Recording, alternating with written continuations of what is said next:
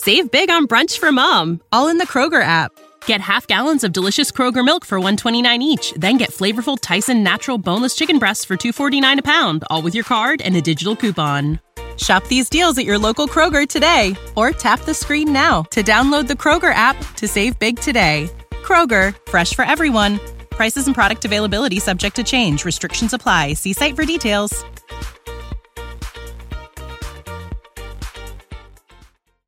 Good evening, listeners, brave navigators of the enigmatic and the concealed. Have you ever felt the pull of the unanswered, the allure of the mysteries that shroud our existence? For more than a decade, a unique comic publisher has dared to dive into these mysteries, unafraid of the secrets they might uncover. This audacious entity is Paranoid American. Welcome to the mystifying universe of the Paranoid American podcast. Launched in the year 2012, Paranoid American has been on a mission to decipher the encrypted secrets of our world. From the unnerving enigma of MK Ultra mind control to the clandestine assemblies of secret societies. From the awe-inspiring frontiers of forbidden technology to the arcane patterns of occult symbols in our very own pop culture. They have committed to unveiling the concealed realities that lie just beneath the surface. Join us as we navigate these intricate landscapes, decoding the hidden scripts of our society and challenging the accepted perceptions of reality.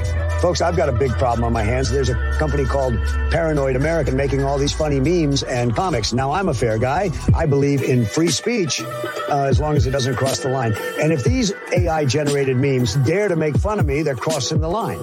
This is your expedition into the realm of the extraordinary, the secret, the shrouded.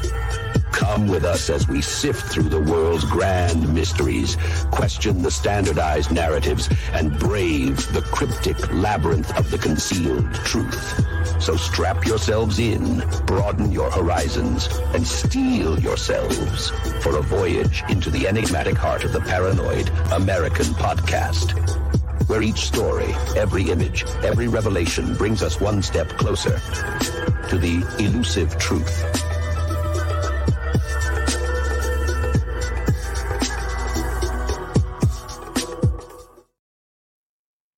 Hey, it's me. It's Paranoid American. And today I've got one of my good friends, another Florida boy. Yeah, there's going to be a trend. I do the best I can to invite other Florida people onto this show because we're something special. And what we got is someone extra special today. Joe Rupe, founder of Fringe.fm, and just all around the most magical guy I know in the South. And I will punch anyone that wants to disagree with me on that. I don't care what you got to say. Once you get south of Mason-Dixon, Joe Rupe's your guy. So, yeah. First of all, tell people who you are and where to find you, and then we'll get into to even more about Joe Rupe. Well, yeah, I'm a radio producer, podcast host. I've been doing Lighting the Void podcast since 2013, and then I started the radio station, Fringe.fm at around 2015. You're what, 25 now? So that was like 5 years ago? Yeah, I'm 41 now. Yeah. So and I've been helping people get out of body and practicing. I mean, I'm practicing an occultist pretty much, I would say, but that word occult is not really a thing anymore, so why not? I dig the mysteries. It's definitely a thing, but that sounds like a hipster thing to say, Yeah, it does, doesn't it? But we don't call it occultism anymore. That's what we call it reality. Yeah, no, we call it simulation. No, it's just like the occult was cool in the early 1900s when it was really secret. Like, you mean when it was just for rich people? When it was super, like tattoos are cool. In the 60s and 70s. And the occult was cool in the early 1900s. You had to be a real badass rebel to be an occultist back then. So didn't you have to be like a rich person too in order to even afford some ancient manuscript or like grimoire? Like those were coveted by royalty. So you were up against money bags. Yeah, the royal people were always trying to get the latest occultist in their corner. All the time, the latest, whatever.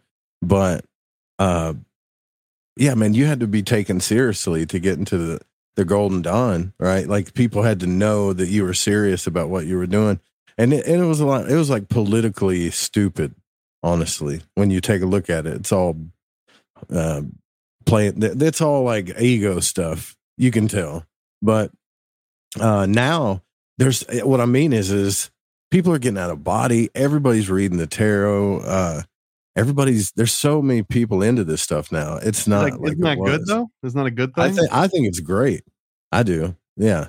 But I want more people to stay open-minded. I don't want people to get like into the occult and be like, well, this is it, man. This is the secrets of secrets, right? Like, I don't know if that's even possible to do. I mean, you can't say that now. You'd have to trick yourself into believing that, because the more you like you can never get the specifics, because the specifics I think change too much, and that's what a lot of the occultism is. But like as above so below leaves so much room in between, right? Like what about all that stuff as it's becoming the as above so below thing? Like it doesn't just flip between two binary states constantly. It's like this weird spectrum thing. But before either of us go on tangents, you were saying that the royalty always used to have an occultist in their corner. And I believe even up until Nancy Reagan, she had an occultist. Like they would do seances in the White House, and they might have even been making decisions based on astrologically favorable times for military or financial or political movements, right? Do you think that still goes on for like every single president and every world leader, or is it just the kooky ones? Not every world leader. I think it does go on though, for sure. Like do you think every president in the past, like Trump and Biden and Obama and everyone before them, all the way down to Reagan, you think they've all had some kind of a cult, even if they ignored them and they just like stuck them in the back closet? Do they have like an occultist on payroll at all times? I'm going to say something weird. Like, I don't know. Okay. But I think they should. I think because everybody's on the panel. Like you're talking about like if they had advisors, or like here's my room of advisors. Pascal's wager in reverse, right? Like just in case, even just in case the psychic can really find the missing kid, you can turn on the police detective squad. I think they should, because it'd be kind of like that movie, The Fifth Element, where you got Henry or Cornelius, the guy that's in there, and he's, because you have to. If you're going to rule the world, like you're going to be the number one power in the world, you have to leave a little bit of room for something unknown, mystical, or metaphysical. I mean, he might come in and say, just give me what you think. Yeah, go away, whatever. But, he at least, I think there should be one there. That's what I think. Have you ever been an atheist? Negative. Never. Have you ever even considered it as an option? Absolutely. At what point did you consider atheism as an option, and what talked you out of it? Well, the definition of God, first and foremost, a creator. So that's kind of a tough question. Don't you start playing semantics with me here, Joe? Yeah, I got to. Though. I got to. So God. I have trouble with that word. I still have trouble with that word. All right, call him Creator, sure. Yeah. This place has to have been created. Well, when I had the out of body experience, man, that changed everything. That changed, like, because that's when I was thinking about all that stuff. I was like, we could just die and be worm food, and this whole thing is just some big stupid experiment or whatever, because there's no evidence to show anything. I like evidence. Well, even experiment almost implies, someone observing the experiment. Yeah, like I'm not the kind of guy that's just going to believe you because you're telling me something, like I want to experience it myself, right? Like I want to. That's why the occult, magic, and the out-of-body experience is the only thing that I'm rock solid on. It's the only thing I'm rock solid on. Everything else, I'm just like, maybe, So for a brief amount of time, you might have considered atheism, but then you had an out-of-body experience, and that shattered any hope of you ever giving atheism more credit? Yeah, Yeah. And but what was the thing that initiated the out of body experience? Were you actively trying to do it, or did it just happen to you? yeah, so I was working a job as a tier 2 tech support agent. I just quit a sales job because I started asking questions and talking about deep things, and that's all my mind. It just wouldn't go away. And so I got another people job. up like, hey, do you need a new refrigerator? Also, what your soul is really like? Yeah. So when I got the tier 2 job, I was listening to Robert Monroe's books about the out of body. I don't know what led me to that book, honestly, but it was the coolest find I ever found, for me. And so I was taking breaks at lunch. I was coming home, to work, might as well have been my second home, but I was coming to work late and stuff because I would literally go to the park, listen to these books, and then try to get out of body and stuff at the park, during lunch, like lean back in my car and doing that. Yeah, you can, but this is Little Rock, and this is like a good side of Little Rock. Well, you can go Arkansas in that case. But yeah, what was the question again? That changed things for me. Yeah, so you were actively trying to do an out of body experience by practicing it, and it finally hit one time, and that convinced you that there was something else. Yeah, see, here's the thing. Like, there's people believe the out of body experience, the one that I'm talking about, is not what some people are calling the astral travel, or what they think is astral travel, or whatever. It's like a near death experience, So you literally peel yourself out of your body. You're in a realm where you're more aware of everything. Your emotions can trigger anything. Your fears can become instantly manifested, and yet things feel way more real than they do here. It's hard to explain. There's this weird vibration of this is like the real thing, but it's not like you're leaving the Matrix, because it also feels like a copy. So at that point, when I realized that I got way more questions now.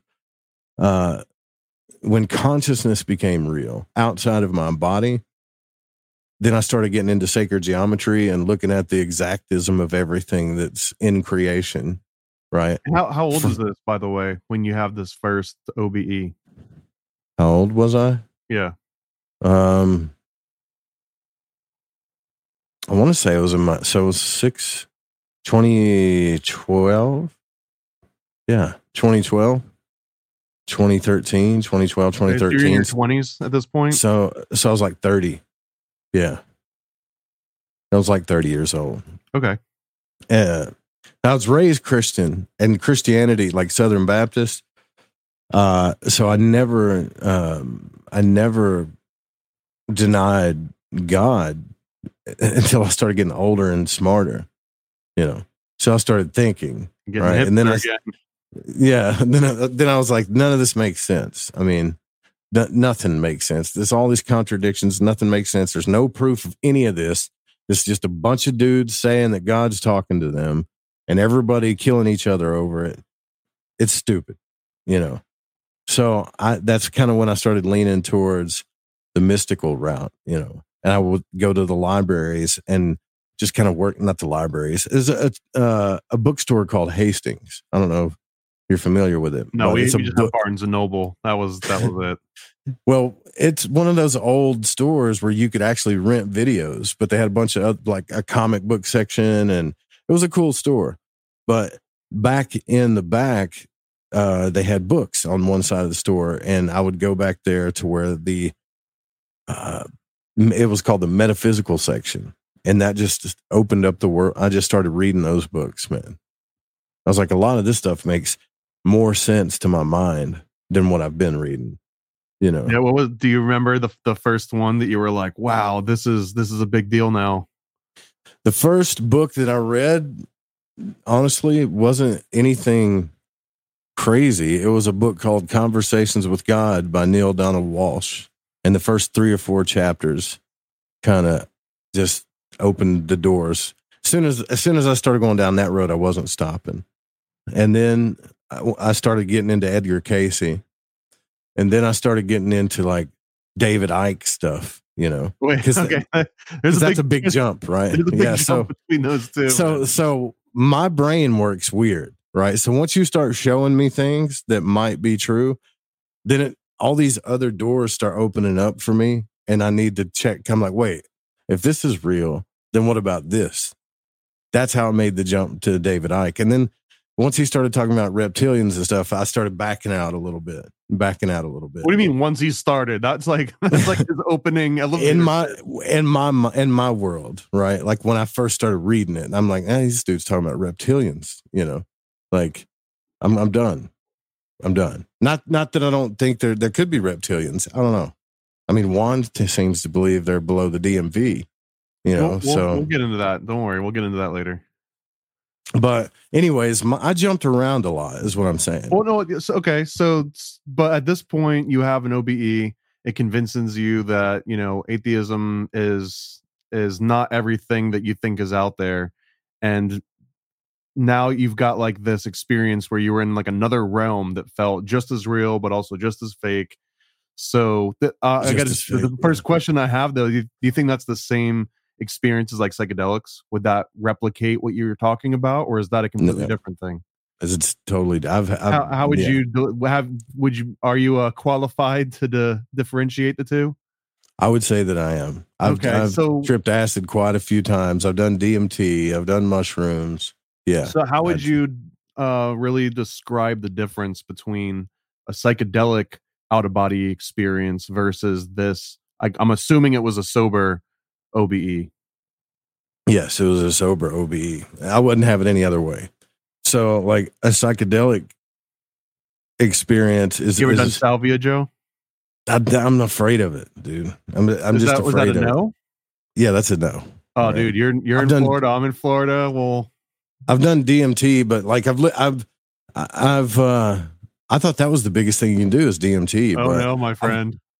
I've watched some people do salvia and they're literally like drilling on themselves. I'm like, that don't look fun to me, man. I don't want to go on too much of a tangent, but the second you even see someone like on video or doing it in front of another person, they're already doing it the wrong way. The best way to do it is basically by yourself in a dark room, the fan's off, the lights are off, like no movement. Like you should just do it and immediately lie back in a dark bed in a dark room and someone closes the door and puts a towel under it to block, like literally block all the light out, and then just listen for crashes or like someone getting hurt and then intervene. But otherwise, just let it ride out in absolute isolation. I don't know if I'd recommend like a salt room or like a full blown altered states isolation tank. Yeah. But the second that you're doing it in front of another person or have an audience or you've got lights or sounds, every single external stimuli that gets triggered while you're on salvia just pulls you a little bit more and more out of that realm.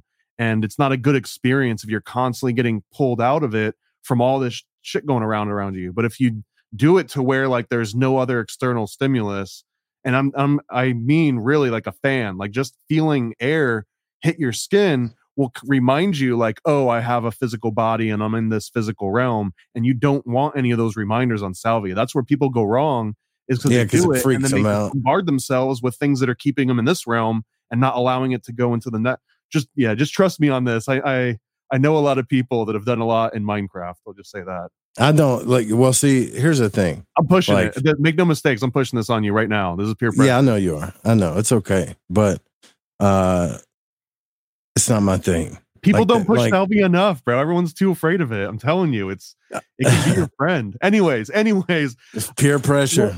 We're going to leave salvia out of this. I'm just going to assume everything that you described that's different between a sober OBE and a psychedelic OBE doesn't apply to salvia. And I don't. Let me be the expert on that version of it.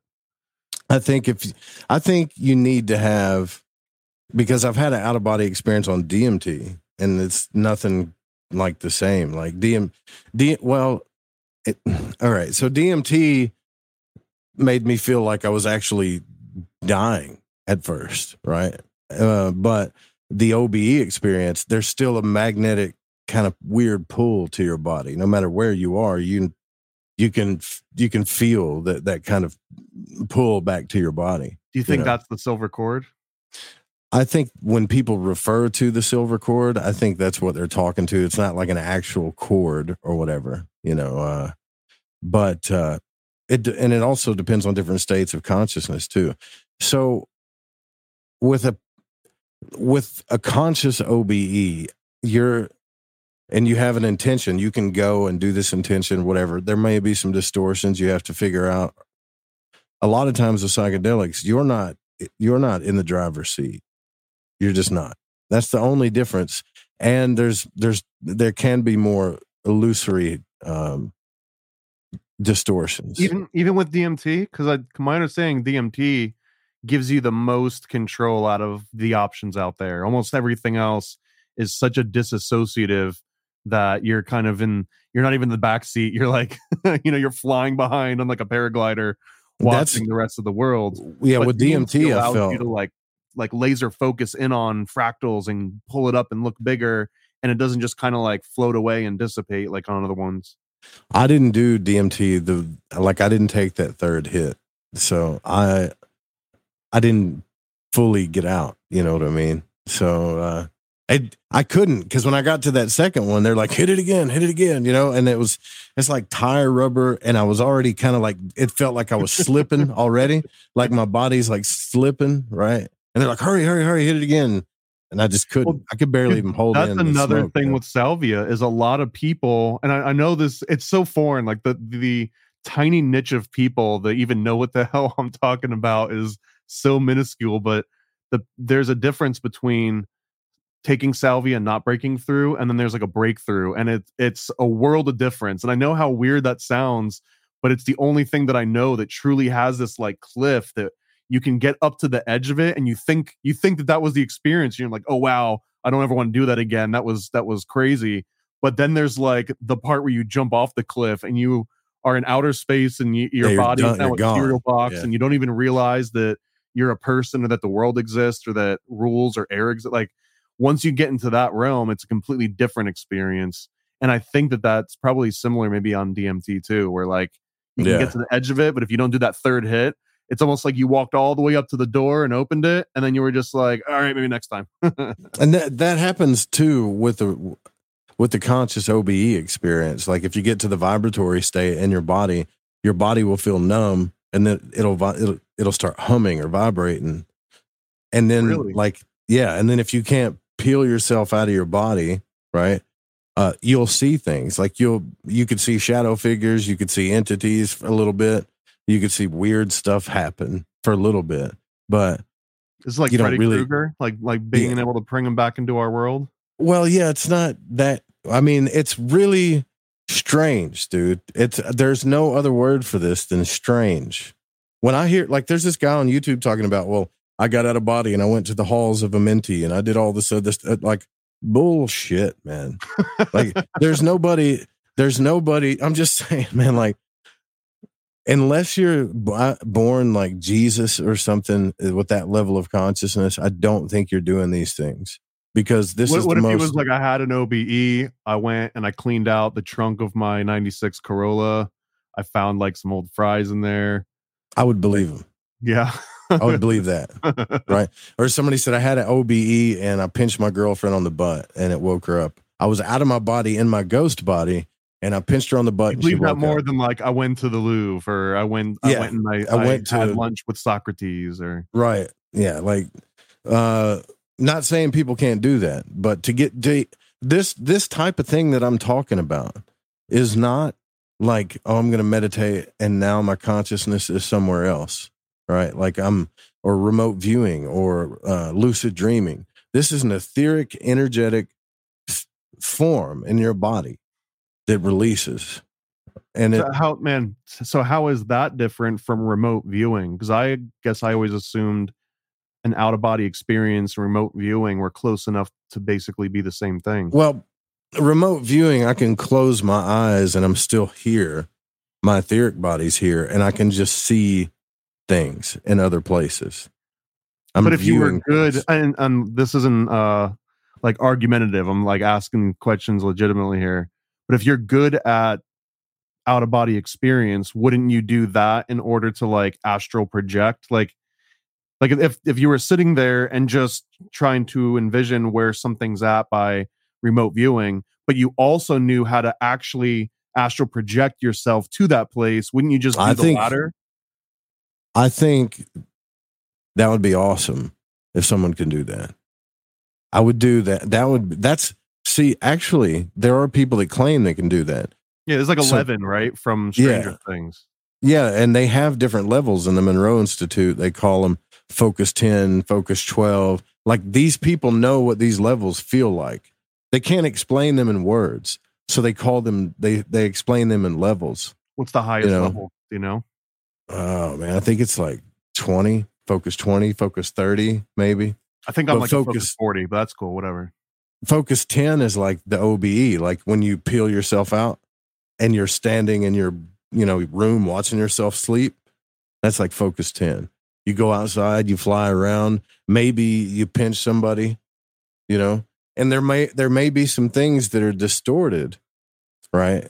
But you're actually, I believe this, you're actually consciously there in the sense of the word of presence, not geometry, not physical space, but present. It's something different, right? Like, it's physical space is just dense. But I also wonder,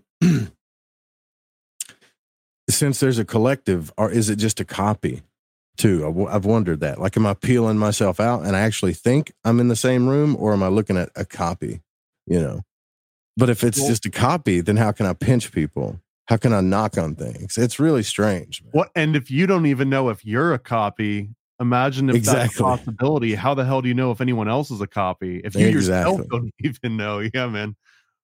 Just a brain in that theory. Yeah, dude. So it gets this stuff this is kind of why I got into magic and the esoteric too, because I'm like, there has to be a system. Even if it's not like, even if it's like the flux capacitor, I need a tool set or something to travel. I need something to keep me guided to where I'm going. I need a map. That might be a bad example because that one's obviously fake. Yeah, right. So, but the Kabbalistic tree that's been through, like the SHIM, that glyph that's been here since Egypt, is relatively a good map. You can use it and tell yourself, I was in this realm. Does the flux capacitor have a link to an ancient Egypt hieroglyphic?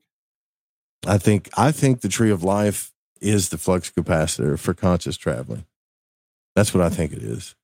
But it's just a tool. It doesn't mean that there isn't something way cooler or more advanced, or that's nothing. It could be, but it works, right? Because if you listen to Robert Monroe's tapes and stuff, this guy was all over the place, and he's intelligent, and he got out of body more than anybody I know.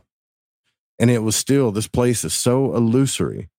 It's insane. He couldn't all he was trying to do was find parallels, and he couldn't, because everybody's brains are different. Things are filtered different, but the one parallels that he would find would be people can get out of body. They can get to Focus 10. They can see themselves sleeping.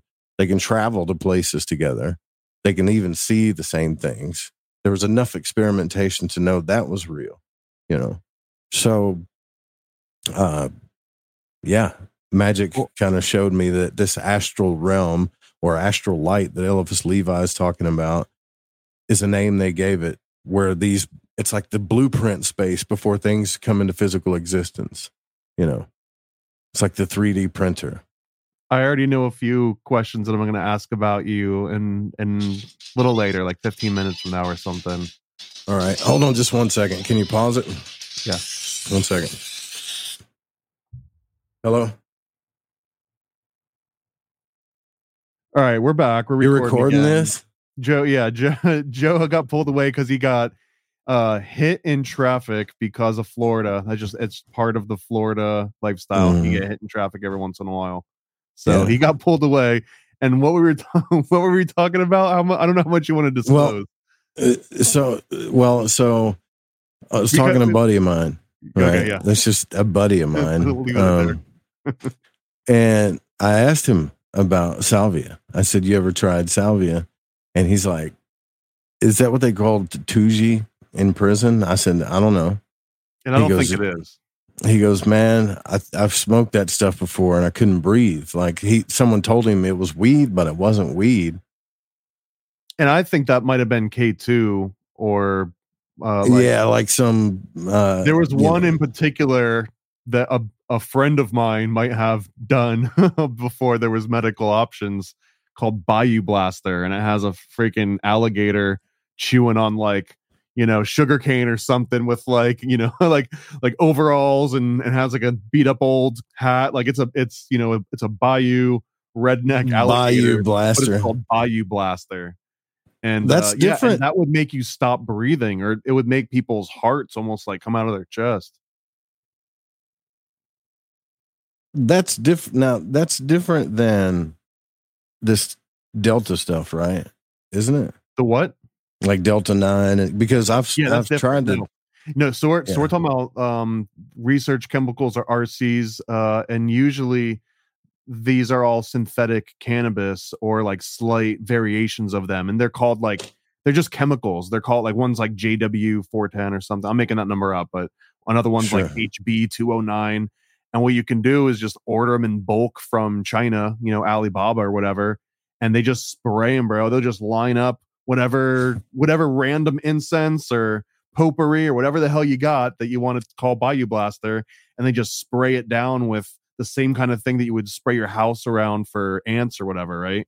So and then as the laws make one of them illegal, someone will go and they'll just like add a little carbon molecule here and then re-release it all over again. So now they're like constantly chasing the analogs for these research chemicals. But long-winded version of like, I think whatever the your friend was talking about that said it like made him breathe funny or whatever and freaked him out. There's a very high likelihood, if this is in Florida, there's a 99% likelihood that it was just Bayou Blaster by some other name. So before I had to run, right? Like I don't have a car, so I've got people doing all kinds of stuff for me right now, trying to help because of the crash and stuff. But before, what we were talking about before the break, I had to do that was the out-of-body experience, right? And so maybe the reason why I like the out-of-body experience is because I'm controlling what's going on.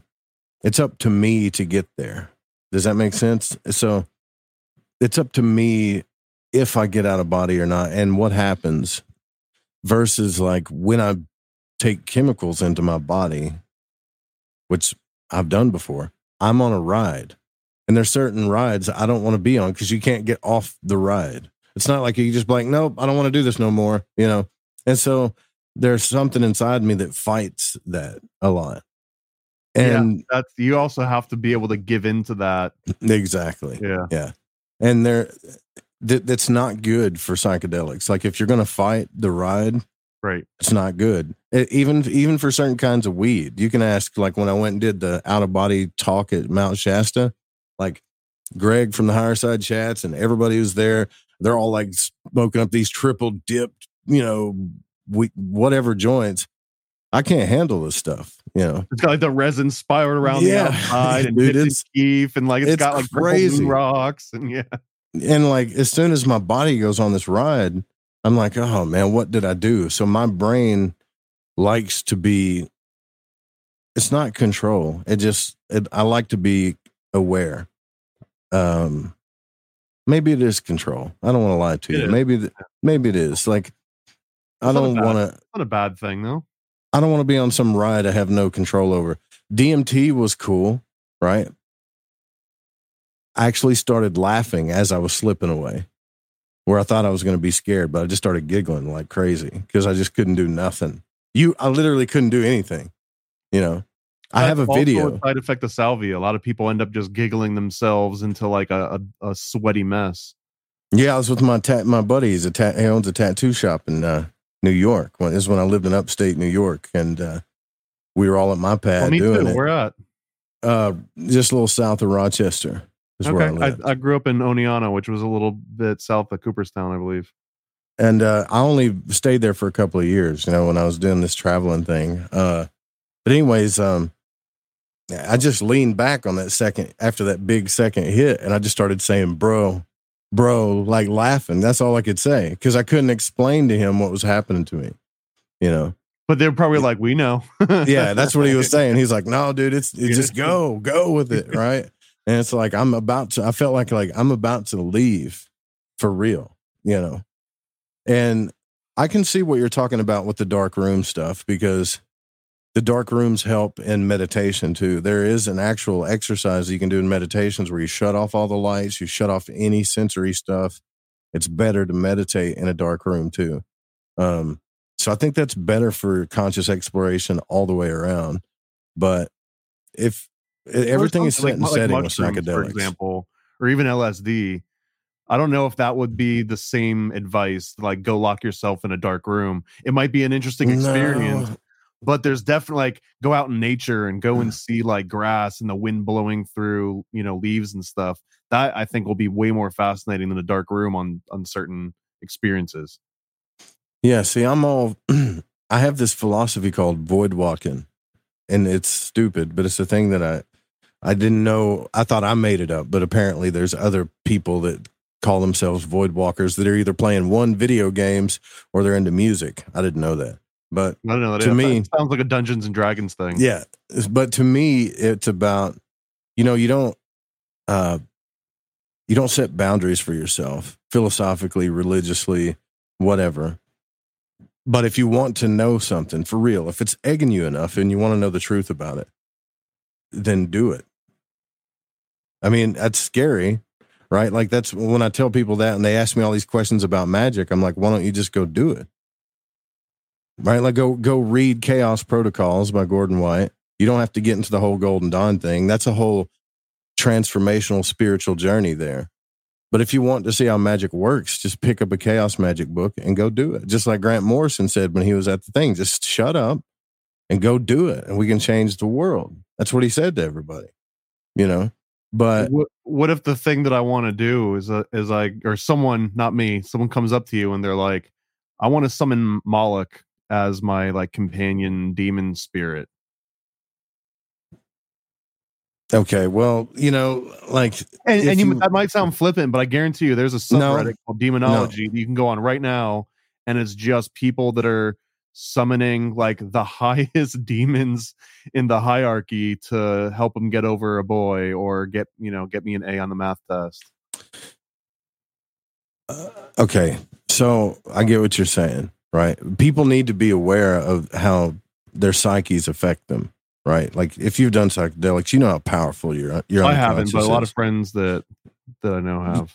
You know how powerful your unconscious is, though, right? Like the human unconscious is a powerful thing. So when I mean just go do it, you can't be a pussy, dude. I don't mean to. You can't. You're gonna have to realize that if you're gonna ride the rides, you got to ride the rides, right? Like, and this is different than I'm on the ride and I can't get off. If you summon something, you better know everything that you're doing. See, that's why there was a process to this. Is that impossible? That seems impossible to know everything that you're about to do. It's not there is a training ground for magic. It is in the Golden Dawn, right? Wouldn't that be setting up like the rules and boundaries? In a sense, yeah. And but when you do this stuff, you have to tell yourself this is only a system. That's what void walking is, just like the OBE thing. This is only a system. This is only a system that people worked that I would like to explore consciously to see what it's about. So it doesn't mean my system that I'm working with right now is strictly the Golden Dawn magical system, and a mix of that and the Monroe and Buellman out of body stuff. So I'm not just doing one thing, but what I'm trying to do, what I'm void walking and doing right now is, and I'm seeing if there's a parallel between these worlds that I can work with. Right? Like one seems extremely scientific and chaotic and they're trying to get answers. The other one seems kind of wackadoodle eccentric, but they have a structured system of conscious exploration. Now, these people are having the same experiences as parallel experiences as they're exploring consciousness. One is not so controlled where the other one is a little bit, right? So in my mind, I'm thinking, okay, as a void walker, in my mind, what would happen if Robert Monroe and Israel Regardie met? What would they do? What experiments would they do? Like Israel Regardie, the guy that released all the Golden Dawn material. right? Okay. When was What that? would they do? Was that like 1800s? No, that was like 1910, something like that. Like when he broke his vows and started releasing all the books and everything. So, what Is this would how they you do? know about Golden Dawn, or did you actually join Golden Dawn? Both. Yeah, I mean, both. Just which started? Did you pirate it first and then you bought the licensed copy, or what? Well, no. What I did was I was painting homes. Now, this at the time I was into Freemasonry, right? And you'll find that or you were a Freemason. Well, I wasn't when I first got into magic. I wasn't a master mason, you know. Okay, well, so you were a fellow craft. I was fellow craft? Yeah, I wasn't a master mason. Yeah, I was working on it, and I was painting houses, and I was struggling. I was struggling in my life in ways that were different than the struggles in my life now. You know, and I ran a master mason, then you become a millionaire instantly. Yeah, that's what everybody thinks, right? Yeah. So, I love your sarcasm, by the way, because people think you're serious right now. Some people are going to think you're serious. Maybe I am, but maybe you are. But, anyways, so I started, when someone convinces me of something, if it makes sense to my brain, I'll try it. Right. So Frater Xavier was talking about, he had this, playlist called the Mystery Schools. I got into Freemasonry because I was into the mysteries. Not, it was about being a better man. I wanted to change my life, but it was because I was into the mysteries and I wasn't getting that fulfillment there the way I wanted. So I'm painting houses listening to Frater Xavier's Mystery Schools when his YouTube channel first came out. And everything he said started making a lot of sense to me. And when that happens, I'm going to go check it out and see. So one of the first experiments I did was sigil magic, right? Just to see if there's something to it. It's a safe experiment. It's not going to kill me, And sure enough, things were, manifesting exactly as they were written down in the sigils. Doing sigil magic, is that like an intimate thing that you like? Could we do a sigil magic over a podcast and it have the same effect as if you didn't? You can, but I think, and this is what he did. So he showed a sigil to everybody that he made. And you can go back into his playlist and watch this. So he showed a sigil to everybody that he made. Now, if I tell you what you find, it probably won't happen to you. But if you want to test this, go back and find in his mystery school. I don't know if it's still there. I hope it is. But he pops it up on the screen and he says, just look at it, observe it, whatever. And then tell me something odd, now the ordinary that you see, right? Here's where the shit gets weird. Everybody reported back to him personally. They didn't just start, commenting. He made it an experiment to prove this to everybody. Everybody started commenting back to him. I found an orange ball. It was in my yard, or it was in my house, or it was on the sidewalk. And the reason in real life they did that? Yeah. And mine, I was painting the house and I picked up the phone. I looked at it. The next day I went to the house. I was in the backyard cleaning out buckets and rollers and stuff. And there's an orange basketball just right there. And I didn't think anything of it. But all he said was report anything that's unusual, out of the ordinary. That's all he said. And I took the orange basketball and I went to the neighbors. I said, is this your ball? Is this y'all's? But nobody claimed this basketball, dude. I'm like, okay, well, this basketball just came out of nowhere. Now, I'm not saying that it didn't get there rationally, but what I'm saying is that thousands of people reported a strange orange ball showing up before he told everybody what it was, right? And he proved it to what it was. And when he did that, I thought, I don't trust everything, right? But I'm like, okay, I want to experiment with this stuff. So I experimented with sigil magic personally, which is way more powerful. If you only have your conscious involved, to me, it's more powerful. Now, there's all kinds of tricks and methods to do this. Before we get too far along, though, because I don't want to cut you off, but the orange ball thing, is this like a ring kind of sigil? Like if you watch it and 7 days later you see an orange ball? No, it was a weird sigil. There was nothing in it that represented orange or ball or anything. I mean, like if I went and watched it right now, does that imply that I would in the near future end up seeing an orange ball? Maybe that's a void walking experiment. Go figure it out for yourself. But I feel because I told you that it kind of messes up the thing. Like you told me the end of the book, so now I see it coming. Yeah, so your consciousness is going to be looking for the orange ball, right? Well, the way he did it is all he wanted our consciousness to focus on was something that just seems weird or out of the ordinary. And the cool part about it was he said, here's the trick with magic. The more you desire it and want it, the harder it's going to be to manifest. So when you charge whatever you're trying to manifest and you let it go, really let it go, like you don't give a shit, it shows up. So this is why I did the orange ball, because no one gives a shit about an orange ball, right? Now, if I would have tried to do a sigil for like $1,000 on the sidewalk for everybody, like it would have been way harder to manifest because our desires get involved. And all this creation thing does is just mirror what we're saying. Like, I want money. And then creation's like, okay, you want money. We're going to leave you wanting money. Well, I have money. Okay, you have money. Are you living like you have money? Then it starts getting weird. You see what I mean? So, like, it's just a mirror game between us and spirit all the time. And like that, even when you do tarot, it's a mirror.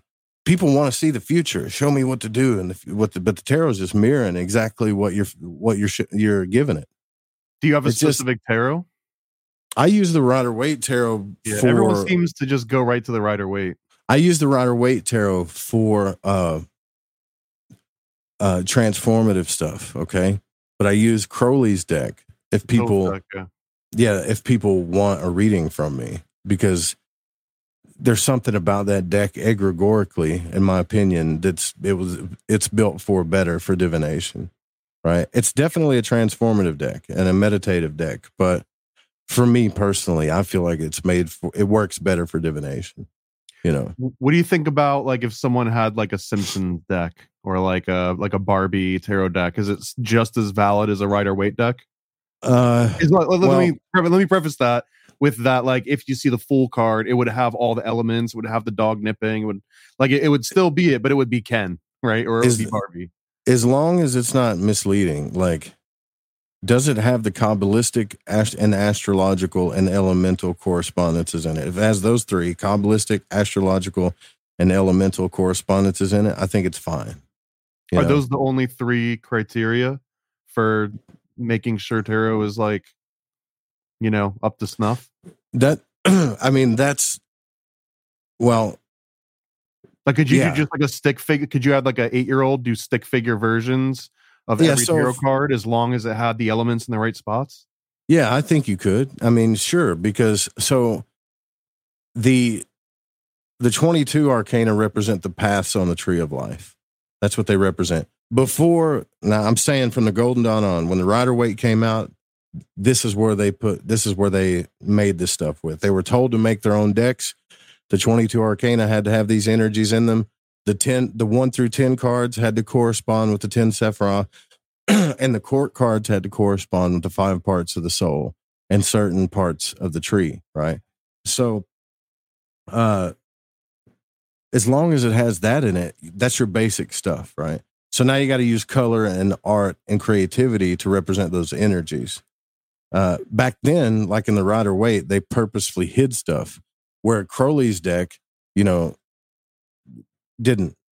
Yeah, it really didn't. Those things. Yeah, it was. Yeah, all of those things. So like the different tree systems too, because it gets kind of complicated because you have a tree in each element, right? The elements is a whole school in itself, okay? Because there's different stages to the elements, but there's certain trees in the elements, and he would put all of those colors or whatever in these cards, right? So if you had I don't know if you had like say the King of Wands, which was Fire of Fire, right? Which is basically the element of fire in the world of Atziluth. Yeah. Is it Atziluth or Asaya? I'm getting them confused at the moment. You're going to be the expert on this. Atziluth, right? So Fire of Fire, he would put all of the tree colors in it, all the symbols in it, and even write on the cards, he would have a glyph for the astrological correspondences. The only thing that he didn't write in there was where it was on the tree. But there are tarot decks out now that even have little glyphs that show you where it's on the tree. I have a tarot course that I offer that I have glyphs up on the side that show you where these cards represent on the tree, right? And Freemasonry and the Scottish rites, whether you're doing York rite or, Scottish rite, it's all the same. The 1 through 10s, the Sephiroth, the 32 pass, or the first 22, and the 10 Sephiroth, it's all goes back to that, right? It all goes connected, back. Man. It's all connected, yeah. So, and that doesn't mean that I have to, what I mean by void walking is that doesn't mean I have to take it in as a personal belief system. But because it has so much time and focus and energy and people doing this stuff, that means it works. It's powerful. It works in the astral realm. It works all over because we created it. Because I think we're pretty much creating more than we think we are. I think the creator created this womb we call Earth, and we're creating the rest.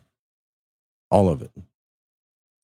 What percentage of a chance do you think that you might end up in hell for believing this and playing with tarot cards and dabbling in magic?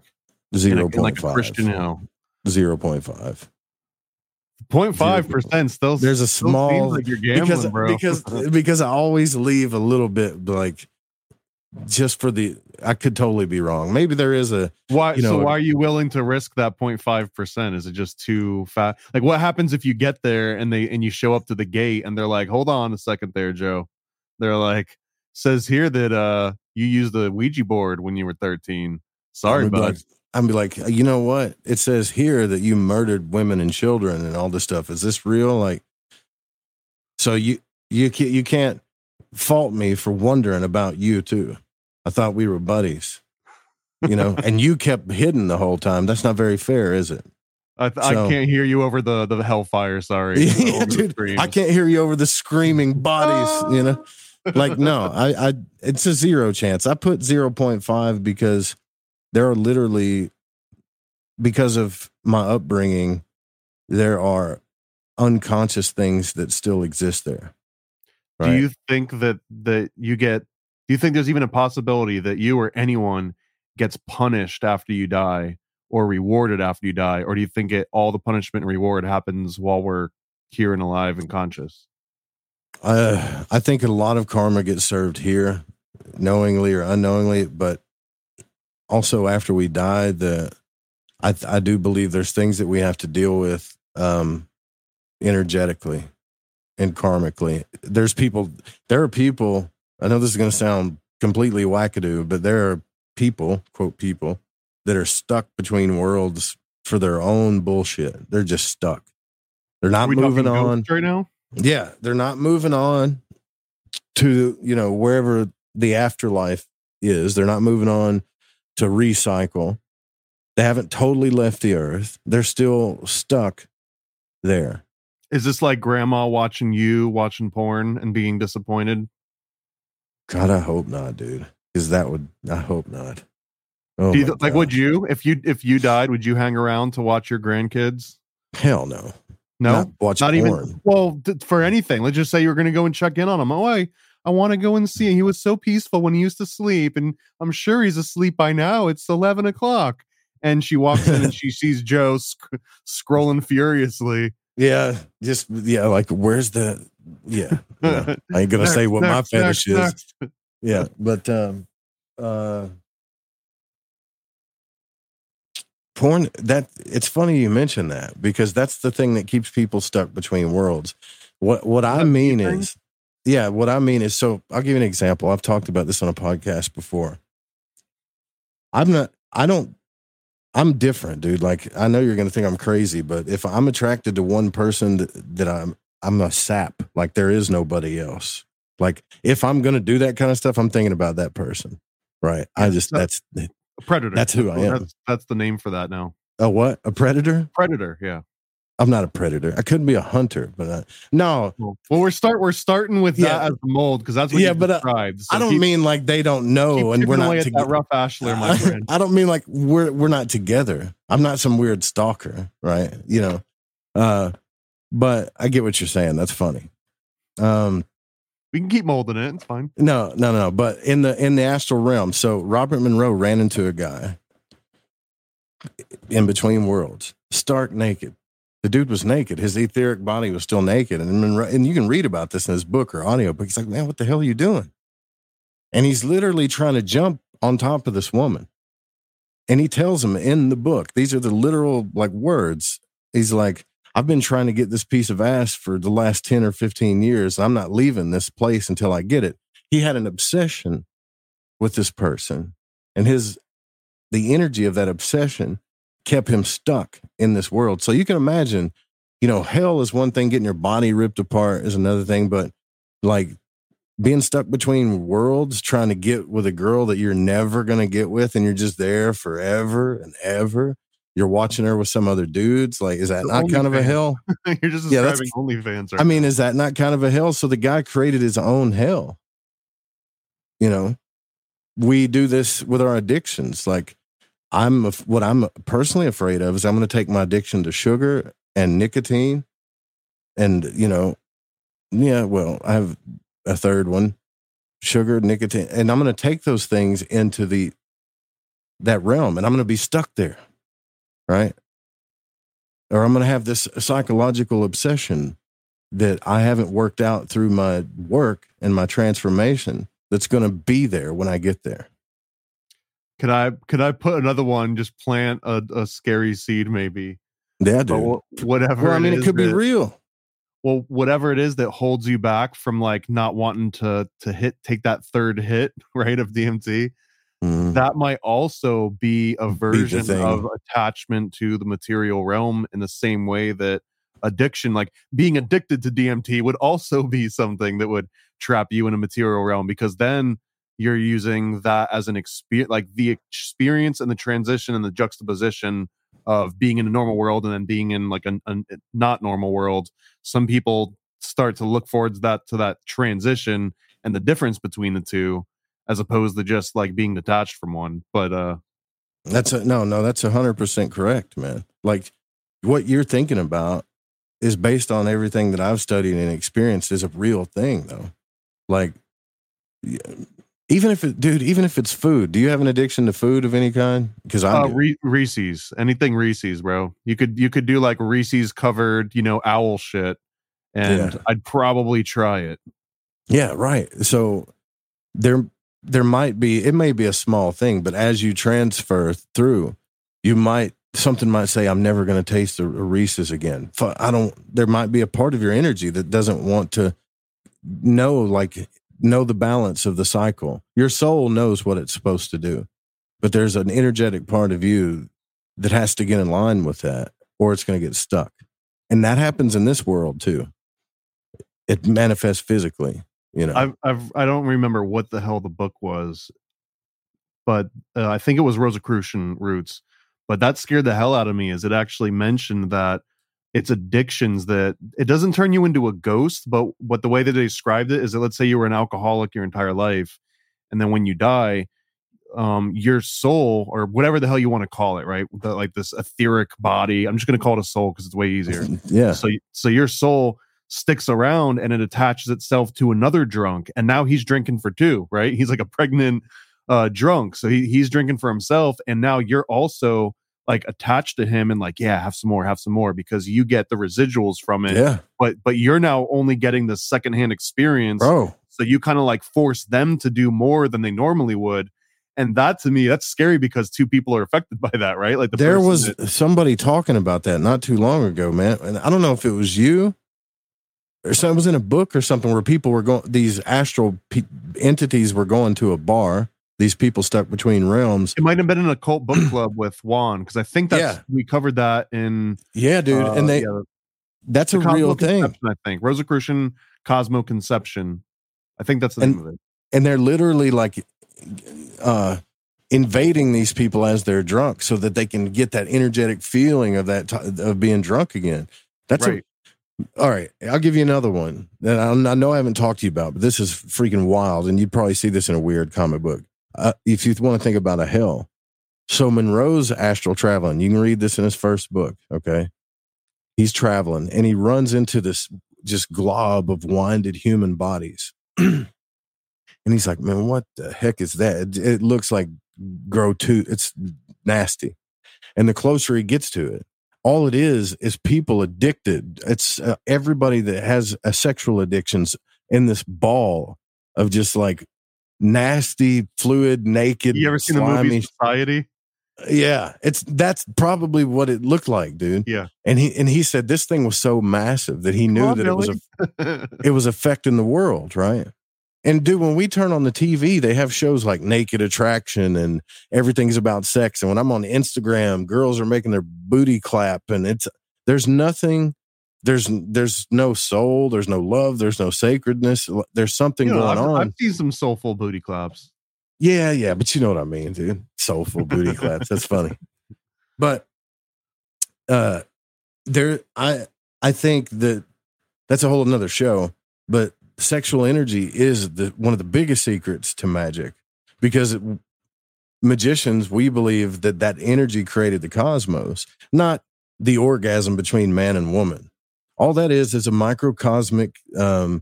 That's a microcosm example of how we get to experience heaven for a moment, just for a moment with another person that we love.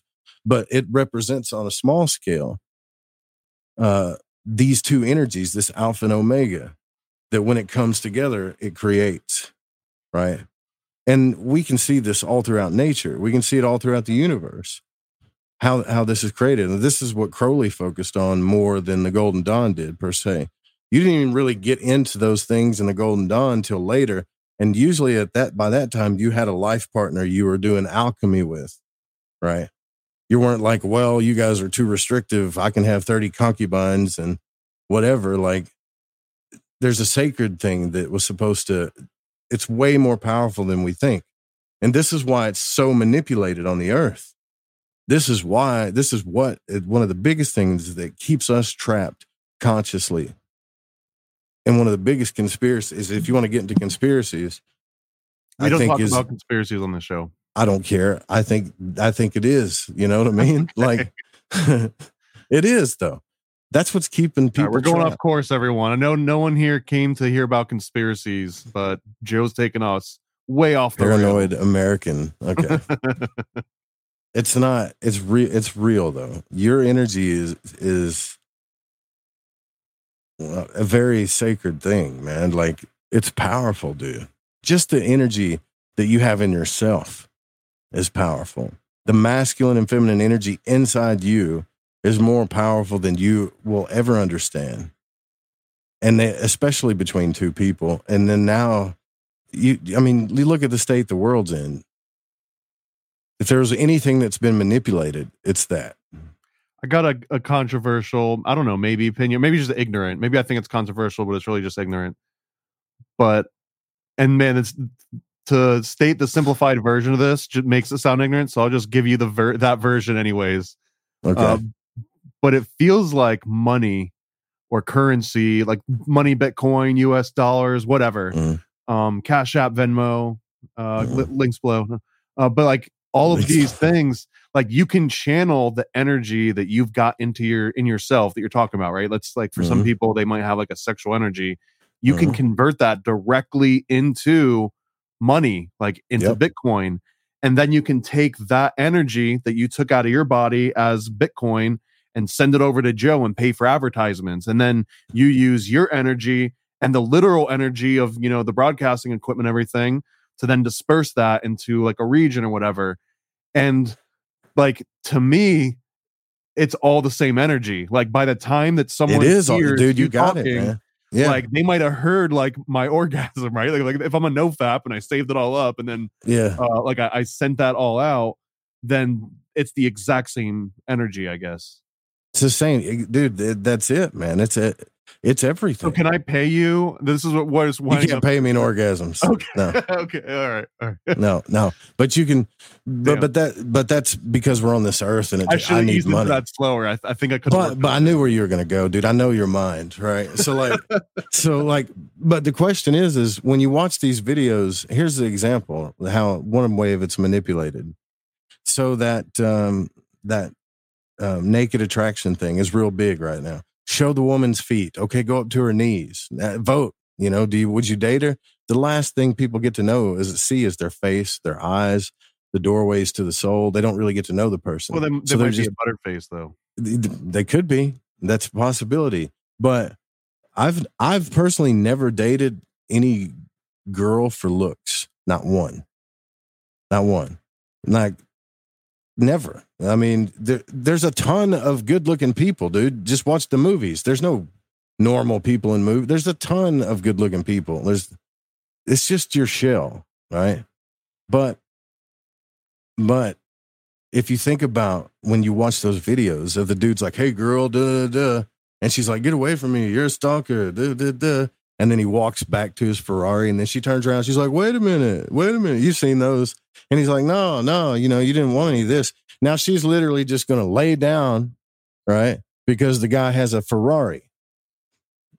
There's nothing sacred about that. That's the total opposite. It could have been that absolute subverting of the anticipation, right? Like whatever the preconceived notion was, his ability to smash through that, just smash the whole thing in such a dramatic way, that in itself might be something deeper than just gold digger. It's not. It is deeper than just gold digging. And I think people look at them and they go, that's so shallow.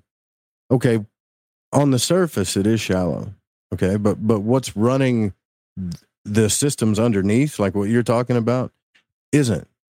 Because a man that has a Ferrari and has all this other stuff is a one-of-a-kind kind of man. He has personal authority. He's the emperor. If it's a self-made man. He's the emperor. Right. But you don't know the difference between that at the Sure. But right? the feminine, the empress, is attracted to the emperor, right? So the feminine will see an energy, which masculine energy is like free. It just wants to be free. It wants what it wants, and it wants to be free. That's it. Freedom. Wants what it wants to be free. Feminine energy wants to build beauty, wants to take that energy in and build a garden around it, make beauty, make the circle, right? So when you see a man talking to a woman and he's walking down the road and he's just stalking her and bugging her, the feminine energy in her is like, this is weakness, this is desperation, this is typical stuff. The empress in her is looking for the man that's free, that gets what he wants, that kind of thing. What about the fool? Is the fool just like the fool friend is zone? Masculine energy. The fool is masculine energy. It's all kind of it's all works to the same thing, really. It's all a big story, but it's not always represented by money, right? Like, right. That's just one of the convenient ways that we've all agreed that there's a standard way to transfer the energy that comes out of that guy's head, or the one that comes out of someone that puts their sexual energy out, or like everyone can take their energy and harvest it in different ways. Some people don't know how to do the instant conversion, so then they have to go and like make a physical product or go get hired somewhere and make their physical product. But at the end of the day, that's still their energy. They're putting their energy into the thing and then getting paid, and that payment is now like a physical rendering. It's like crystallized energy, right? Yeah, dude. So you understand all this, but you're a Mason too. Like, you understand big things. But well, hold on. You said that you started getting into this around like Fellowcraft, but that you weren't finding what you're looking for. Did you ever make it to master, or did you? Yeah. And but it was because that I realized that there's only 3 degrees in every stage of the Western mysteries. There just is. Everything else is just an aspect of those larger 3 degrees, right? So maybe isn't that semantics a little bit though? So when all of Western mysteries comes down to hermetics. That's all. If you just trace it back, it goes all the way back to hermetics. And hermetics is as above, so below. The mother, the moon, the father, the sun, the moon, the sun, and the stars, right? Theurgy, alchemy, the stars. When you're reborn, it represents being born again as starlight. This is the Christ story. This is Osiris. This is the whole story. So when you become a Blue Lodge Mason, right, for the first time, you become a Master Mason, you're going through magical rituals to represent. Hey, don't get us killed here, Joe. You're not going to get killed, but you are going through rituals to represent that story in a different way, right? Just like every other religion and every other thing represents those 3 stages in a different way. But it's all the same thing. The moon, the sun, and the stars, the feminine, the masculine, starlight, right? You could look at it any way you want to. You could look at it theurgy, alchemy, astrology. Man, there's so many ways that I want to drive this right now, but I also want to leave a little cream for the next time. So I want to transition us into the next segment that I gave you a little hint about, but we're just going to run right into it. So, hey, conspiracy buffs, I double dare you to take some PCP, the Paranormal Conspiracy Probe. On your marks, get set, and go! All right, so now you already said that you weren't keen on salvia. Have you ever done PCP before? Actual PCP? I might have. Would you be willing to do some tonight for this Q&A? No. What if I tell you, if you look under your chair, that I've got a dime bag of PCP that I had smuggled into your room before we started? What do I get? What am I? Because I'm going to take a hit. Start it. So I want you to rate from 0 to 10 on how much you believe one of these theories. And okay. I don't play word games with me, man. Like, just, you believe it or you don't. If you're on the fence, say 5, and we'll get into all this if you want to explain yourself. Sure. 0 to 10, there's time travelers currently existing among us today. 3. Fluoride was added to drinking water specifically to control or influence the human brain. 3. Free energy technology exists, but suppressed by whatever, governments, business. Like, the only reason you can't run your car on water is because you'll get assassinated if you try. 6. Portals to other dimensions or realms exist on Earth. And don't you start playing semantics here. I mean, like, you can walk into a freaking, spiraling vortex and then pop physically out walk into a portal. Yeah. In the physical body. Yeah. You don't just close your eyes and dream that you're going through a portal and then say that you did. 4. Okay. It's still high. All right. These ones come in a pair because this is one of my new favorite. Anyways, dinosaurs existed.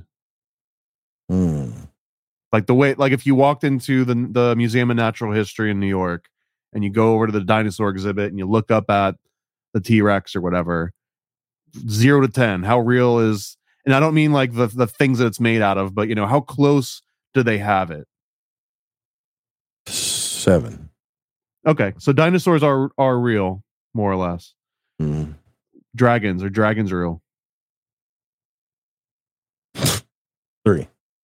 3, were they were they ever real? Was there ever a flying, fire-breathing dragon? 7. Okay. So you're just a 3 on they exist today. That's but right. You're a 7 if they've the ever probability of that there could have been dragons, based on what I know about science, at some point, yeah. Fountain of Youth is a real physical location that has magical properties. This is a Florida boy question. Oh yeah, Have you ever been to the actual Fountain of Youth? Mm-hmm. Yep. That's why. No. Are you talking about the one that's in Augustine? Ponce de Leon, man. Oh, but no, I haven't. No, okay. I haven't been to any of those here actually. 2.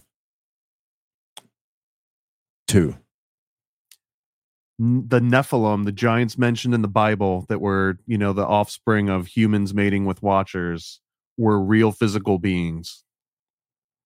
8. Giants. The giants exist today, or did they exist within the last 200 years? 6. Bigfoot. You're gonna get me crushed. 3. Oh, Joe, we're going right to that one when we're done here. 3. Loch Ness Monster. That one, I would do a 5. 5. The Shroud of Turin having magical properties. 7. Spear of Destiny having magical properties. 7. Oh, Indigo Children.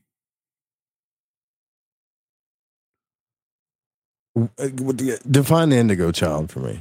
So indigo children, okay, yeah, because I guess everyone's got. But I remember in the early 2000s, indigo children were like children that were born with a natural knack for psychic abilities, and that you could, if you fostered it, if you identified it in your super special snowflake child, and you fostered that ability, that they could basically become 11 from Stranger Things and make people's heads explode. I might have tacked that last part on, but that's where I extrapolated. You lost me at the last part. If you would have left it, well, I mean, so if you would have left it before, if the military got a hold of them, that's where it ultimately would end up. I don't want to get wordy with you, but if there's certain children that have things that should be developed, I'm going to go 7. If the military's kidnapping them, so they're trying to get them to make people's heads explode, I'm going to go on a 2. Bob Marley was assassinated. Whew. I can't talk. You told me not to run my mouth, right? So just give me a number. We can talk about it in a second after you explain yourself. 5. 5? Yeah. Okay. I think that's respectable. Earth is flat. You're going to get me in trouble with my girl on this one. 3. 3. Okay. Or Earth is a sphere. Ish. If it's freaking pear-shaped or peach-shaped or apple-shaped, it's okay. 8. Okay. I'm trying to find one. Oh yeah, this is the last one for you. Aliens helped build the pyramids.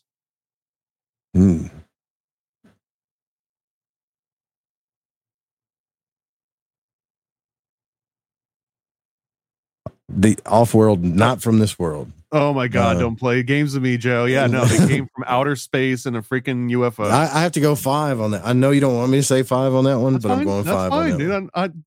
These are not for you to like try and meet my numbered expectations, because I don't know any of this crap, man.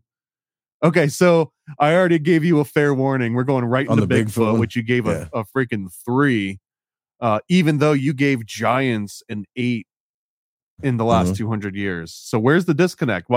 Why do you think giants existed, but Bigfoot has less than half of a likelihood of existing? Maybe not because of there is evidence of the bones of giants and red-haired giants and stuff like that. There's weird stuff on this earth that explains giantism, and I don't honestly believe that biblical writings are 100% true, but they're based off of mythologies that come from somewhere that are about something that's real, so I think that's why I believe in giants. I think it's a real. Plus, when I look at the human race and I see how we're all just different in certain ways, there's some weird stuff going on there as we became humans, right? Okay. Well, what if I told you that Bigfoot sightings date back to well before the 12th century? Does that give it any extra credit? No, not to me, because people have been saying they've seen Bigfoot for ever and ever, but there's no physical evidence. You can't besides the Patterson Gimlin film or another blurry film, right? What about Harry and the Hendersons? I think they made that in HD already. Come on, man. They might even have it in 4K now, Joe. What do you know? Have you seen a bear? I grew up in the woods my whole life, right?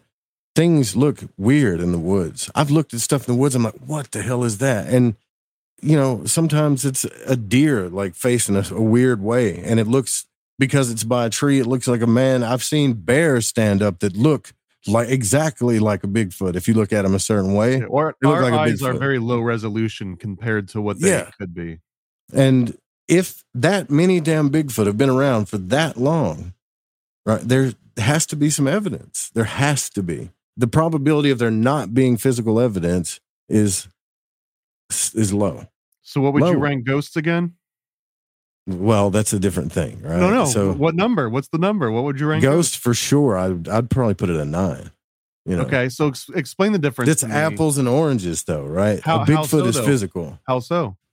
Okay, here's my version of it. All right, and I'm not stuck to this, but this is the one that has swayed me the most so far. If you were to imagine ghost existed, why don't we have a P.T. Barnum somewhere out of all the people on the planet that is found out how to consistently recreate an experience and just charge money for it? Because people would spend to see the So that was the whole plot of Beetlejuice, right? Well, it was to be able to turn that house into like an attraction where you could prove that ghosts existed. And I really believe in capitalism enough that someone would have done that. Someone would have monetized it for sure. Yeah, absolutely. You'd be able to go on OnlyFans of ghosts right now if they were real.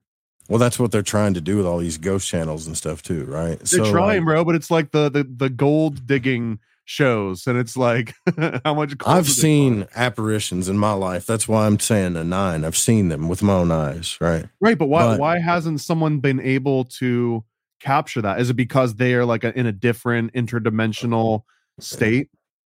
I think that is a high probability, but I also think it has a lot to do with the observer. And I also think it has a lot to do with what people call ghosts. Like ghost people, like these are just dead people, like going around.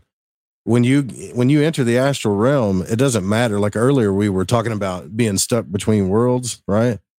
But that's so elusive, and people don't stay stuck very long. So if you see an apparition, more than likely, in my opinion, it's someone that's either dead that's on their way to pass, not somebody that's staying around haunting it or whatever, more than likely. Or it's someone that's sleeping and that's here already, traveling out of body, and you happen to catch it, because you're at a certain state. What's the possibility that, let me try and sell you this a little bit. I do have an agenda here, just to see if you can change your mind, not because I even believe this, okay? So just so you know that. Devil's advocate style. But what if Bigfoot is some kind of a creature that has half of its feet in the nature realm and half of its foot in this, in between realm of like ethereal beings, and that's why no one has shown Bigfoot proof, is because he can just jump in and out as he wants to, or her, or they, or them. If it has a physical body and it's been around as long as you say it's been around, there should be more solid evidence than the Patterson-Gimlin film. Solid. And I wouldn't even call the Patterson-Gimlin film solid. Right? Have you ever seen it motion smooth, where they've like straightened it out so you can just see them moving without any of the camera hand movement? Oh, what does it show? Oh, keep does talking. It show the boobies? Is that what you're talking about? Keep talking about why you don't believe the Patterson-Gimlin footage first. Well, I didn't say I don't believe it. I said 3. Remember, 3 means there's a possibility. If you 3% believe it, then not 3% believe it. That's a 30% belief that it's possible. Like, but I'm not convinced personally. Like you don't have me convinced personally. But the only reason I'm showing you this is because I've shown it to some people and it made them more convinced, and I've shown some people and it made them less convinced. So here's the Patterson-Gimlin footage. And what I'm about to do is I'm going to show this, but what they've done is they've taken every frame of the entire animation and they've basically like reconstructed the scene from every place the camera just like randomly points at. So when you see it already has a blur around it already. Right, because it starts out and it's cropped from the top. So what they've done is they've like recreated the whole background and then they play the video as it would move. So you'll see it. So here we go. This is the stabilized Patterson-Gimlin film.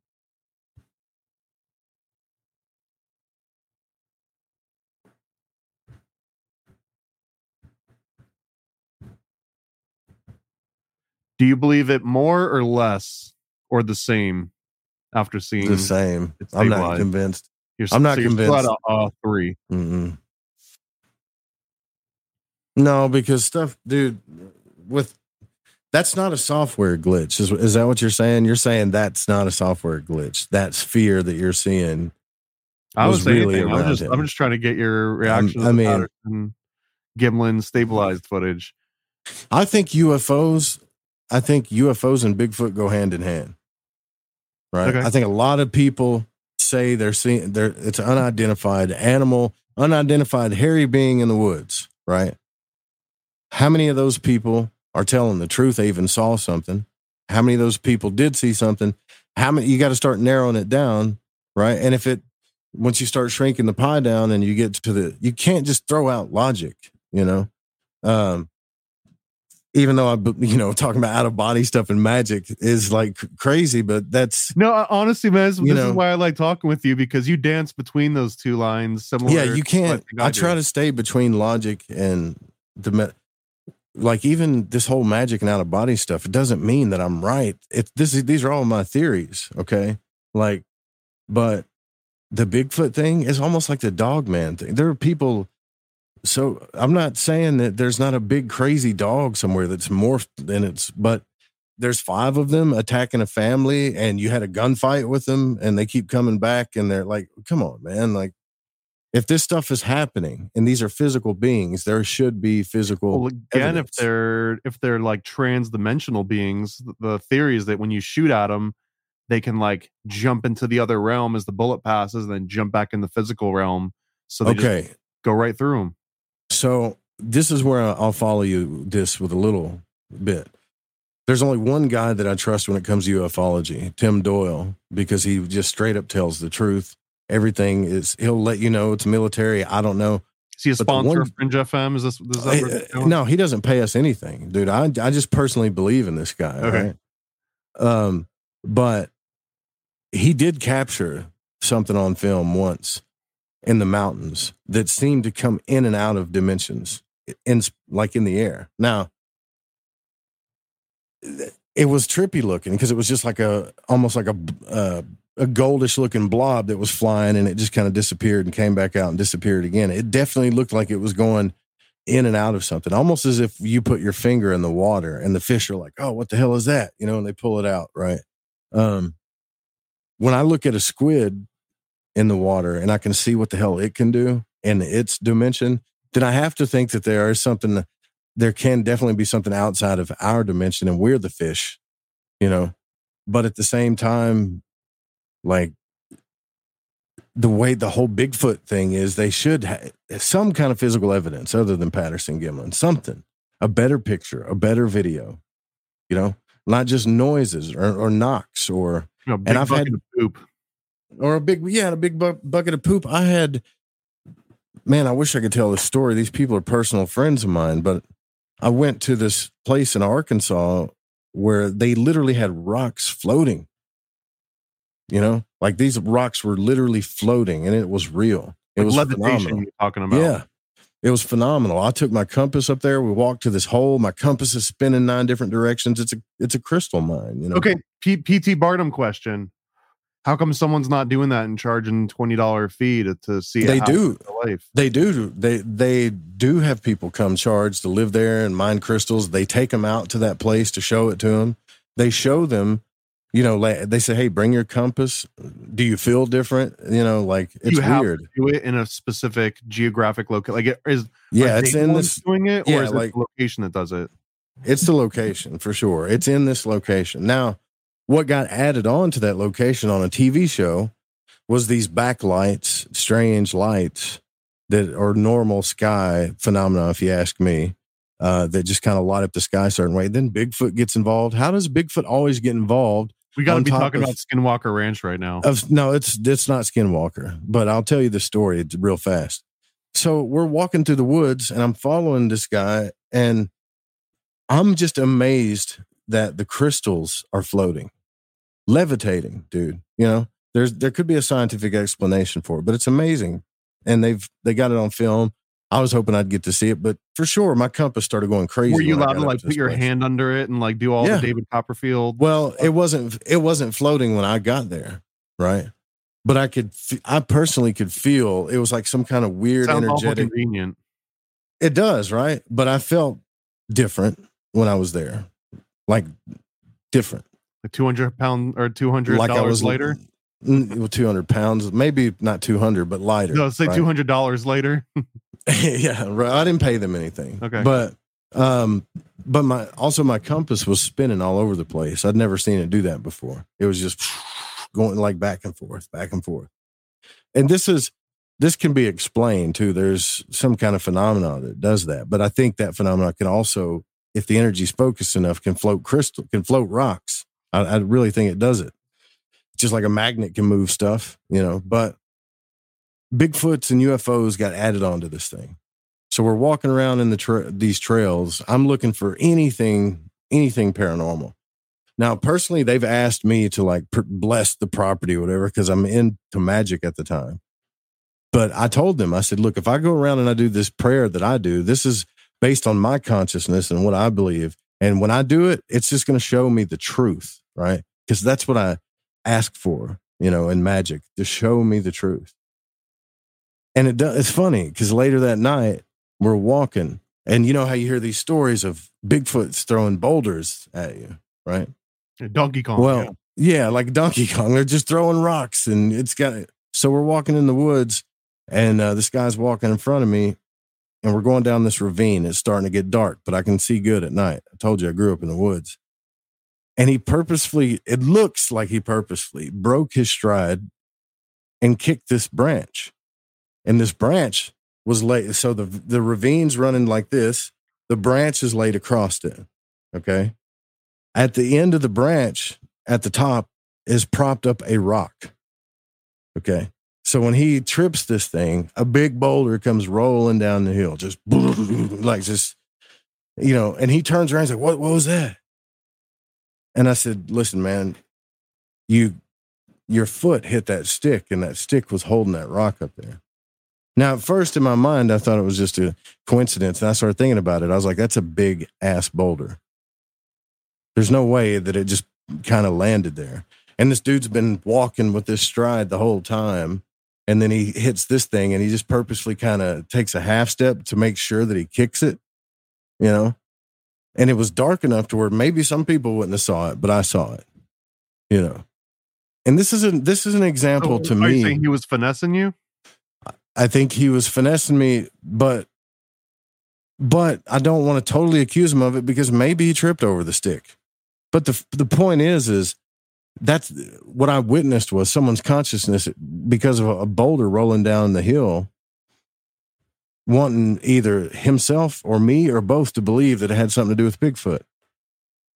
And they already have an amazing, one of the biggest crystal mines there, one of the biggest phenomena I've ever seen when it comes to levitating rocks is pretty cool. Why add the Bigfoot and the UFOs? Why? Everybody adds Bigfoot on top of everything. Like there's probably a Bigfoot involved. Why? Maybe the energy bill for the levitating rocks was just getting too high, and they needed a new grift. Until I see, look, I know magic works because I've experienced it. I've been out of body because I've experienced it. I would believe the Bigfoot thing more if there was just any kind of more physical evidence than what we have. I'll take it at that, man, because honestly, I find Bigfoot more interesting regardless if it's real or not. If it was real, it's obviously infinitely more interesting all of a sudden, but even if it's completely fake, I think just the fascination with how long the archetype has persisted across different cultures, and it's something that you could almost mention to anyone and they're like, oh yeah, I've heard of something like that. And Bigfoot also is almost like the gateway drug to conspiracies in a lot of ways. It's like, yeah, and I murder my radio show all the time. This is why I don't have a massive audience, because I'm not going to just start getting into all this stuff. You're not going to go Bigfoot hunting? Real. Yeah, I will look. Dude, I remember one year I said Bigfoot's bullshit, and I literally lost like 4,000 downloads. No, we don't believe here at Paranoid American. We do not believe that Bigfoot's bullshit. We believe in Bigfoot. We honor Bigfoot. Keep them downloads coming. Yeah. No, but honestly, I think that regardless, that just like flat Earth, which we're gonna leave for next time. Don't worry, but I want to get you in a little bit more trouble with your girlfriend on this. But just like flat Earth, dude, we almost broke up over it once. She gets bad about it, bro. So I would give it like a 0. I would give it a 0.5. It would be the same chance of you going to hell for reading a tarot deck is that the Earth is flat. But that doesn't mean that I find it any less of an interesting theory, even philosophically. I don't even think that you're necessarily like an idiot or a bumpkin or ignorant. No, there's some, believe it or not. It comes almost down to faith. It's like, how much faith do you have in modern science and modern education, which obviously lies at every turn that they can. Or just observe nature, man. Just observe nature. Everything in nature. Holograms projected. It could be, you know. Israel Regardi says this is like a holographic universe. But look, everything in nature, if you let it do its thing, like eventually we'll get into some kind of field and form a ball. It'll form a circle of some like kind. Society. Like, yeah, it does that. So you're going to tell me that all these planets and all this stuff that are outside of us, whether the movie is real or not, specifically, or are forming balls. You know, when we make babies, it forms a ball. Like, and things in water, they always have this Fibonacci spiral, and everything forms a ball in this 3D world, but not this place. It's Legoland here. That's what you're telling me. You know, like I don't buy it. And I don't care your what girlfriend right now. Kind of. Are you seeing her here? Yeah, because I'm not brave enough to do it when we're by ourselves. You know what? Let's do that next time, bro. Let's just we should get her on because she's smarter than I am with the math and all this other stuff too. You know. Yeah, that honestly, that's where I give up, because it's if I'm gonna have to revisit 7th or 8th grade math class just for you to explain it to me, I'm out, bro. Like, yeah, no, like I just give up because it's easier. Like, she's smarter than me. She's just smarter than me. But there's a thing that's the inside of me, bro. That's like, I don't know. You know, when you're up against a better brain than you, right? You just know.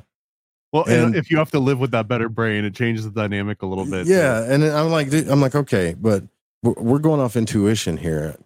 I'm saying that this place is round, you know. Like, I was hoping you get to the moon landing one, because people will hate me on that one. We're gonna get to that. Honestly, dude, I want to talk to you again sooner than it's been here. So let's plan for the next one. Go ahead and give another shout out to where people can find you, where they can. You've got a freaking radio show that broadcasts on live air, on the Real Radio. So shout that out too, man. We're I'm probably one of the only few people in the world that does a radio styled.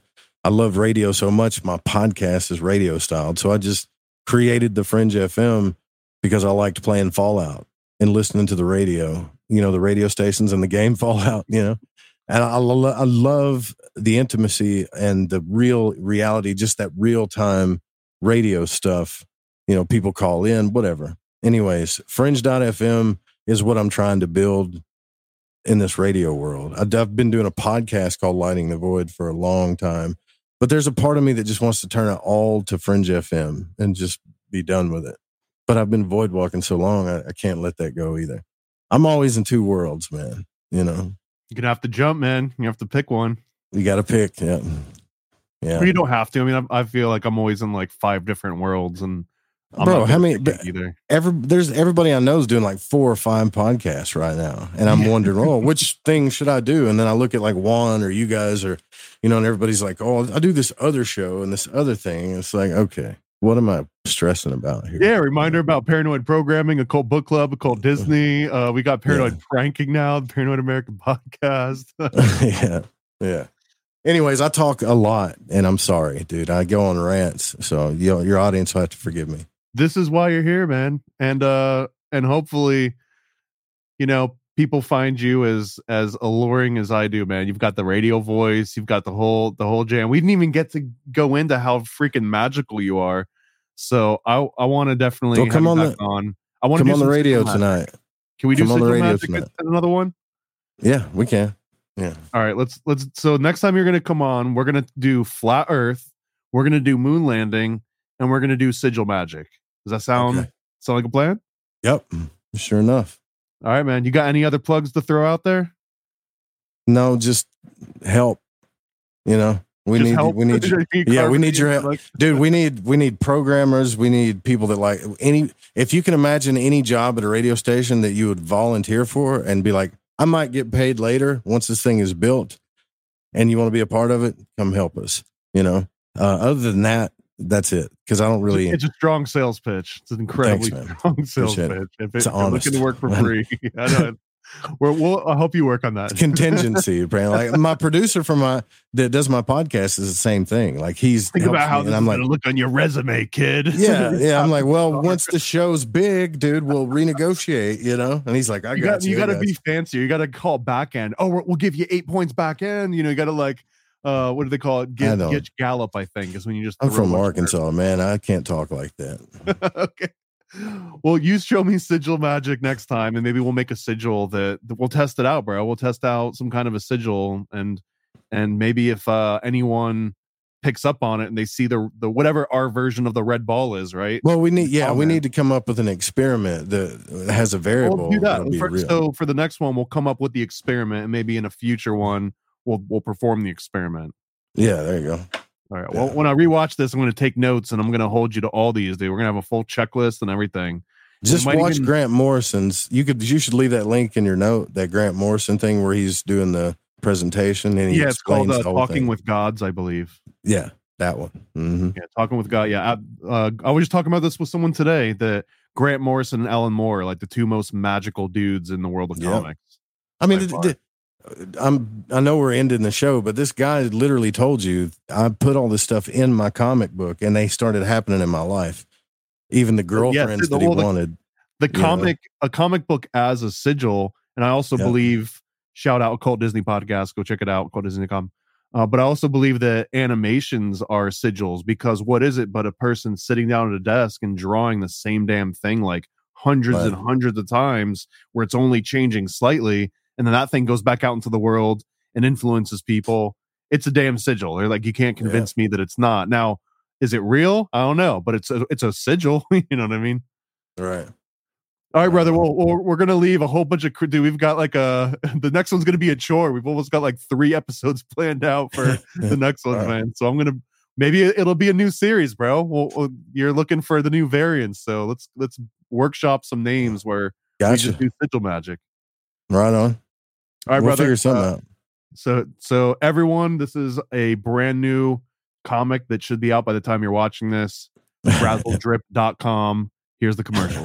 Frazzle Drip Funhouse. Enter, if you dare, the world of an animatronic bear whose metallic heart beats with a thirst for justice, a hunger for revenge.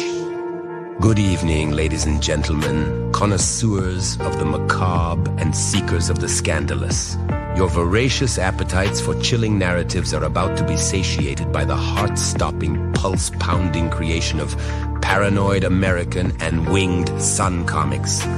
Abandoned in the dusty corners of amusement, now awoken in the murk of wickedness perpetrated by an evil elite. And this is not your childhood fairy tale, but a macabre dance of vindication, soaked in crimson, a symphony of screams echoing in the dimly lit chambers of malevolence. Be prepared for an onslaught of ghastly gore and titillating terror. A wicked waltz through twisted hallways and blood-stained basements where only the brave dare to tread. Quake at the bear's unyielding pursuit, cackle at the sharp and sardonic one-liners, shudder at the graphic, gratuitous scenes that harken back to the glory days of B-horror flicks. Frazzle Drip Funhouse is your ticket to a thrill ride of terror. Carnival of carnage where the laughs are as loud as the screams. Uncover the truth beneath the rust and the blood, and remember, nothing is as it seems. Are you ready to step into the Frazzle Drip Funhouse, where the animatronic eyes are always watching, and vengeance is a game that everyone can play? Get your backer exclusive cover on Indiegogo. For more information, visit paranoidamerican.com. Save big on brunch for mom, all in the Kroger app. Get half gallons of delicious Kroger milk for $1.29 each. Then get flavorful Tyson natural boneless chicken breasts for $2.49 a pound, all with your card and a digital coupon. Shop these deals at your local Kroger today, or tap the screen now to download the Kroger app to save big today. Kroger, fresh for everyone. Prices and product availability subject to change. Restrictions apply. See site for details.